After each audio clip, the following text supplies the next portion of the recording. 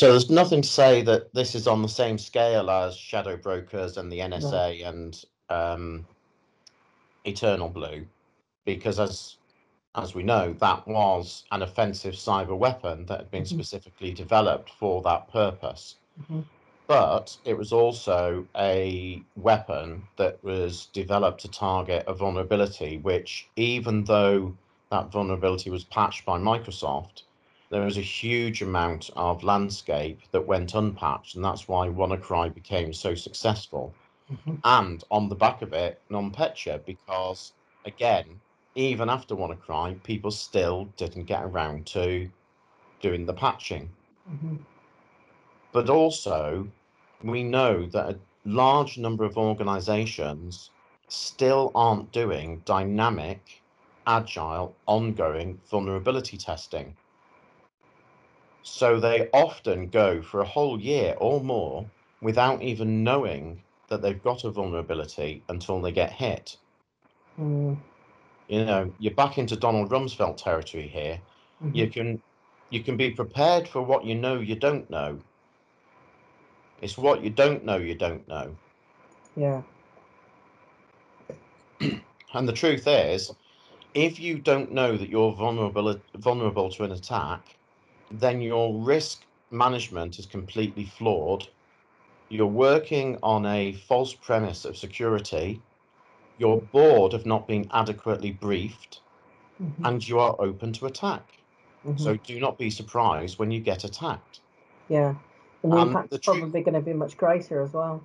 And this is a highly sophisticated, well-crafted, well-targeted attack using a combination of high-level tools. Yeah. However, the mass attacks that will follow from something like this will be of a much broader scale and will be designed to attack the low-hanging fruit. So do not think that because this company has been attacked possibly by a state-sponsored actor, that a state-sponsored actor wouldn't be interested in you. And what we know also is that it doesn't take long for these tools to make their way from a state-sponsored actor into criminal and organized criminal gangs who will then proliferate it either by attacking you themselves for criminal gain or by selling it on to other people for criminal gain. As you and I both know, sometimes that way it starts and ends with a criminal gang. You know, so if you state-sponsored actor is one thing. The key in that phrase is sponsored, because you know they try to pretend that they've got clean hands by outsourcing it. Absolutely, yeah. Plausible deniability at all times. Exactly. So it might yes, plausible deniability. So it might stay exactly where it started, which is in criminal hands. I mean, what we're seeing is a development of a whole new black ops arena, the cyber black ops, which is, you know, sponsored but unsanctioned, plausible denial. But the fact is that organizations now need to see this as a warning. You know, we saw how quickly the exploit got into the wild and was then produced as a ransomware attack following the Shadow Brokers hack on the NSA. Yeah. You're talking weeks. So organizations need to see this as a wake-up call and an early warning, and they should be reviewing their system security right now. The world has become agile and immediate, but the security response continues to be in a waterfall environment, which means that we're still working in lots of organizations to an end of year reassessment, risk assessment, vulnerability assessment, patching. 12 months is way too long to know that you've left your front doors wide open. We need to be more responsive, more agile, and more proactive about our security. And we need to be doing it now, because at the moment, we are making it far too easy on an ongoing basis for the bad guys to attack our networks.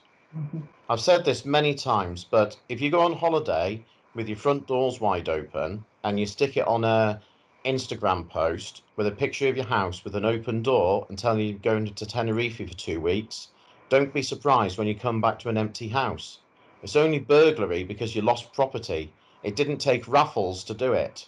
So we need to be using this as a wake-up call. It's an early warning indicator that some potentially complex attack tools, which we're not currently aware of, may have been stolen off a world-renowned red teaming organization. We need to make sure that we've closed every possible door that we can to make it as hard as possible to make sure that they're diverted away from us to the easy fruit. If we don't, we're going to become one of the mass casualties of this. Absolutely, and history is going to repeat itself. Yeah, because we've got more to learn from this as well. That's the next thing. This is going to unfold as the weeks go by. Well, it does also show that there is a direct correlation between admitting to being on the receiving end of a cyber attack, loss of IPR,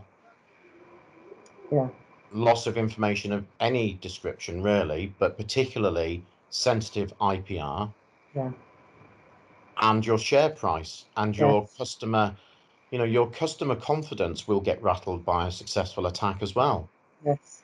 We've all in the past refused to go back to a favorite restaurant because of one bad meal. So let's not be the cyber bad meal.